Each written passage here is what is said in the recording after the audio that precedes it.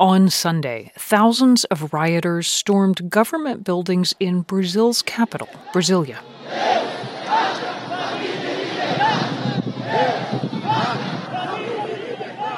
Chants of God, homeland, family, and liberty as crowds ransacked the country's Congress and Supreme Court and vandalized the presidential palace. The rioters were supporters of former President Jair Bolsonaro, who has continued to spread false claims that the election last year that ousted him was rigged. And the reality is, what happened on Sunday was not altogether unexpected. For the past 2 years, since attackers invaded the Capitol in Washington, analysts have been saying that something similar could happen in Brazil. That is Oliver Stunkel, a professor of international relations at the Getúlio Vargas Foundation in Brazil. He told NPR that what we saw happening on Sunday in Brasilia could itself have a knock-on effect elsewhere in the hemisphere. Just like the United States inspiring political events around the world, Brazil is the largest country in Latin America, and during the past 4 years, several leaders across the region have emerged that certainly inspire themselves in Bolsonaro. Consider this. There are obvious parallels between the attacks on democratic institutions in Brasilia on Sunday and in Washington 2 years ago. But they are also part of a broader pattern of transnational extremism. We'll explore what that means, and we'll hear what Brazil's former president has been up to in Florida. From NPR, I'm Mary Louise Kelly. It's Tuesday, January 10th. Support for NPR and the following message come from Capital One, the 2023 lead sponsor of NPR Music. Capital One, offering their premium travel card, Venture X. Capital One, what's in your wallet? Details at CapitalOne.com.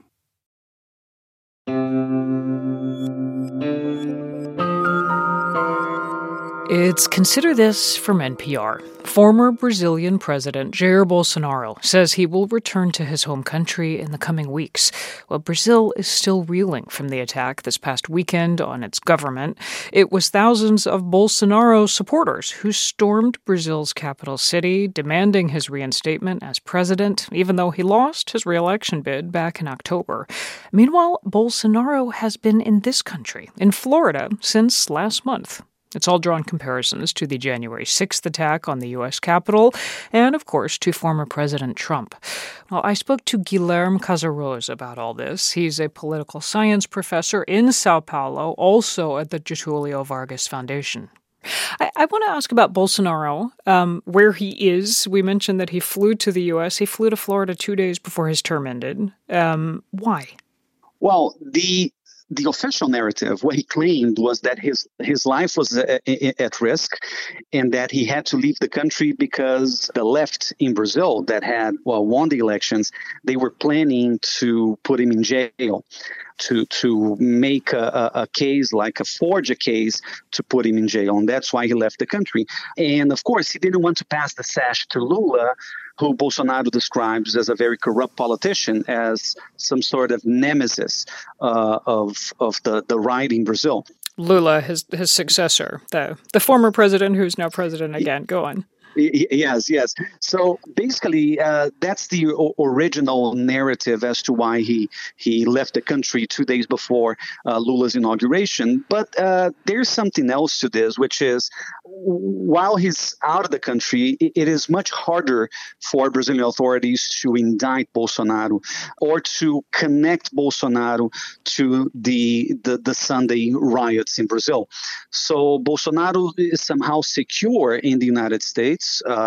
Many people speak of a possible extradition request from the Brazilian government, which hasn't happened so far. I don't think the Lula administration will do it because they know it might set the country on fire, because Bolsonaro is still a very popular figure for at least 58 million people who voted for him in October. So I think it was a strategy to dodge accusations of corruption, of crimes against public health. And of course, it's a way to stay safe and not be either indicted or even put in prison. And it is worth noting that now that he's no longer president, he would no longer enjoy broad immunity from prosecution. Did I hear you say that one aim may have been to distance himself from the events of January 8th? But my understanding is that, he did allow a peaceful transition to Lula. He had largely abandoned his claims of fraud, no? After he lost the runoff? Not really. Well, he lost the elections on October 30th, and ever since then, for the next 2 months, he refused to concede. That's an important thing. So he kept suggesting, it was a wink and a nod, right? So he didn't say it explicitly, but he kept suggesting that elections had been fraudulent from the very start. By refusing to concede, he somehow incited his own supporters to remain in the streets, protesting, blocking roads, camping in front of military headquarters all across the country. So rather than telling his supporters to go home and to accept the elections results, rather than being explicit about everything that took place, and of course, it's part of a democratic process, Bolsonaro decided to remain silent for almost 2 months.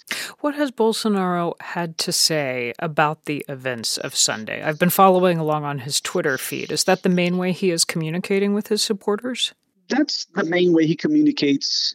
He used to communicate as a president, and that he communicates right now. So another similarity to our former president in the U.S. Go on. Yeah. And basically, he said, I have always respected the Constitution. I despise violence and destruction of public property. But again, he was not very emphatic to condemn his supporters who stormed the public buildings. So rather than saying the complete sentence, rather than suggesting that he's against any kind of destruction, he sort of made a vague statement about whatever had happened, rather than being explicit. So I think that's pretty much how the far right operates. We sometimes call it dog whistles, right? So it's never explicit. It's always between the lines. And even in a case like that, in which democracy was on the line, Bolsonaro, by not being explicit about what had taken place, I think he still sends a message of support to his voters and to his most radicalized supporters in the streets. That was Guilherme Casaros of the Getulio Vargas Foundation in Sao Paulo. Well, for more on how the events in Brazil this past weekend are part of a broader pattern of transnational extremism, we turn now to NPR's Sergio Olmos, who covers extremism, and Shannon Bond, who covers how false claims spread online. Hi there. Welcome to you both. Hey. Hi, Mary Louise. Sergio, you first. As I watched the videos streaming in from Brazil over the weekend, they were so reminiscent of what we saw here in Washington on January 6th. Are they, in fact, linked, part of some kind of broader movement? Yeah, in many ways, it is part of a broader movement. Far-right movements globally are taking inspiration from each other. So even though this was in Brazil, we saw some of the figures connected to the January 6th insurrection cheering this on. The founder of the Stop the Steal movement, Ali Alexander, posted his support. He said that the Brazilian Supreme Court was illegitimate, saying, quote, do whatever is necessary. Steve Bannon on his podcast since October has been hosting guests who've been promoting election fraud conspiracies. On Sunday, he called the people that stormed Congress there, quote, Brazilian freedom fighters. Steve Bannon, former President Trump's former advisor. Go on. Yeah, that's right. And it shows how the far right is an anti-democratic movement, and it's transnational. What we saw on January 6th in the U.S. and Sunday in Brazil was not an anomaly, but part of a broader trend. These movements are sharing thoughts, ideas, strategies, and they're taking inspiration from each other. Well, and how deep does it go? Is it a two-way street in terms of far-right figures in the U.S. actively engaging with what's happening in Brazil? Yeah, so the far right hasn't necessarily developed an interest in Brazilian politics or necessarily care what happens there. Their interest is in the breakup of a globalized community. For that, I talked to Sergio Guzman, who monitors political climates in Latin America. He says these far-right movements share a common goal in undermining democracy. Let's listen in. They don't like organizations that express a common good or a common sense of what a democracy is and how it should behave. And so, in a way, these groups find kindred spirits in other countries who want the same objectives as them, which is to leave them alone. Shannon Bond, jump in here because I have been so curious about the role of social media in the Sunday attack in Brazil. What do we know? Yeah, I mean, again, very much like we saw on January 6th, these events, these riots were stoked and then documented on social media in messaging apps like Telegram and WhatsApp, which are very popular in Brazil, as well as on Facebook, Twitter, YouTube, TikTok. We initially saw people urging others to come to the Capitol and then spreading videos of the chaos as it unfolded. And what I found really interesting, Mary Louise, is so much of this organizing appeared to happen quite openly. We saw this term, Selma's Party, in Portuguese going around. That was apparently an attempt to evade detection by the companies and authorities. Selma is a play on the word selva, which is a term associated with Brazil's military. The Brazilian fact-checking group Lupa commissioned a survey of public WhatsApp groups about Brazilian politics. They found that expression first emerged in late December and then peaked last week. We saw other ways they were trying to evade detection, posts talking about making cake for a party, as well as offers of free rides to Brasilia and promises of free food, free water. And that clearly mobilized many people to act on Sunday. Okay, so efforts among people posting to evade detection. On the other hand, you just said they were pretty open about all the planning. So is it surprising that authorities seem to have been caught by surprise? I mean, look, the alarm bells have been ringing. Researchers and observers have been warning something like this could happen, well before the presidential election in October. As you said, during Bolsonaro's campaign, he claimed election fraud was likely. That was amplified by far-right influencers in Brazil and, as Sergio mentioned, election deniers here in the U.S. who have explicitly evoked Stop the Steal. And those messages spread like wildfire on social media, even though Brazil's government has tried to crack down on false election claims and, has the power to force social networks to take down posts, to ban election deniers. In fact, on Sunday night, Brazil's Supreme Court issued an order calling on the social networks to block 17 accounts they say were linked to these attacks. Okay, so that's what Brazil and its Supreme Court are doing. What about the social networks themselves? How are they responding to what happened over the weekend? Well, I reached out. YouTube, Twitter, and Meta, which owns Facebook and WhatsApp, they say they're removing content that breaks their rules, including against inciting violence and praising the riots. Meta and Twitter also say they are in touch with Brazilian authorities about their investigations. On the other hand, Telegram and TikTok didn't respond to my questions. And so I think there's a lot of, a lack of clarity we have on just what exactly the companies are doing and how effective it is.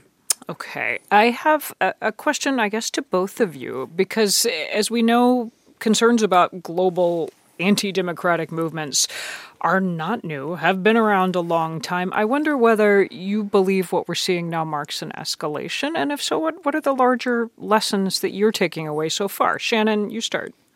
Yeah, I mean, I think through the lens of seeing how social media is just so inextricably linked to these events, whether it's January 6th here in the U.S. or what's happened in Brazil, I think these companies face a challenge. And one of the challenges is how much these posts and videos and calls to violence spread across platforms. They are not limited to one place, right? So Telegram posts get shared into WhatsApp. They get shared to Facebook. TikTok videos wind up on Twitter. And of course, then there is the mainstream media as well that plays a role. And it all creates a cycle of amplification that is very hard for any single company to tackle. And to me, that shows that there are real limits of what we can expect from Silicon Valley when what we're really dealing with is this political movement, that does not accept a candidate's loss. That is, as Sergio says, sort of fundamentally anti-democratic and rooted in extremism. Sergio. Yeah, I totally agree with Shannon. This is larger than just social media moderation or even individual figures like Donald Trump or Jair Bolsonaro. The term far-right extremism itself conveys perhaps an idea that this is just one end of the bell curve and will return to the mean that what we saw on January 6th or Sunday in Brazil was perhaps a flash in the pan of people briefly radicalized by looking at Facebook too often, but that's not what we're seeing.